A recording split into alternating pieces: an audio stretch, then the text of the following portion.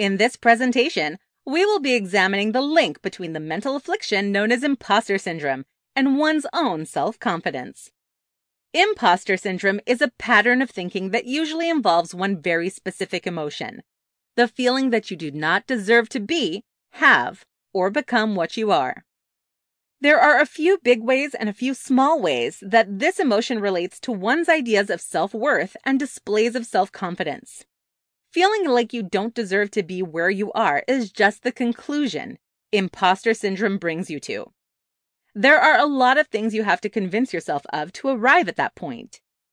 To begin with, imagine a design meeting at any large tech firm.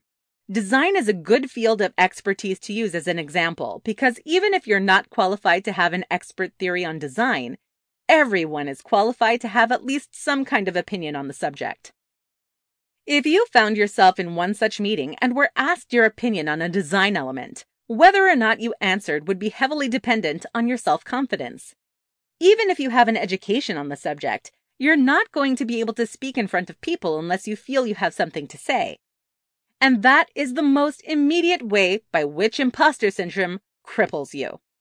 If you believe that you do not even deserve to be in that meeting, that you secretly know nothing about design, that to ask your opinion on the subject of the meeting would be to sabotage the whole thing, well then, it doesn't really matter whether you have an expert opinion or not. You'll convince yourself to stay quiet. This is a big, obvious way imposter syndrome affects your self-confidence. But what is a smaller way? What about a way that you might not notice? For the last example, I suggested imagining being in a meeting. That is because the biggest, most obvious downside of imposter syndrome come out when you are immediately faced with a situation.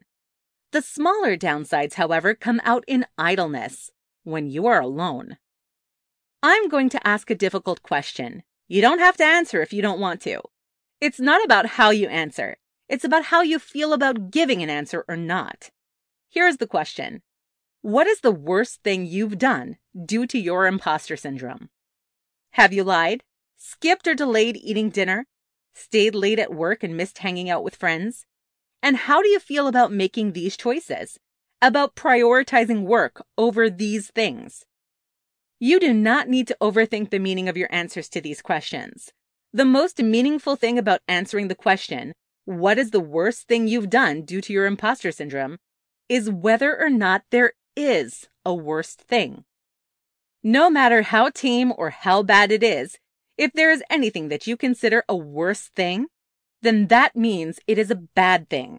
It is a thing for which you feel shame, and shame will crush your self-confidence.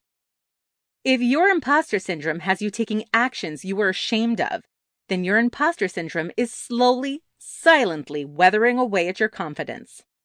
Like termites eating away at a treehouse, you won't feel things getting weaker immediately, but when they will go all at once. Imposter syndrome is its own affliction, but it is also a sign of depression. If you're worried that the problem is becoming serious, seek help. Don't let yourself be caught in a downward spiral.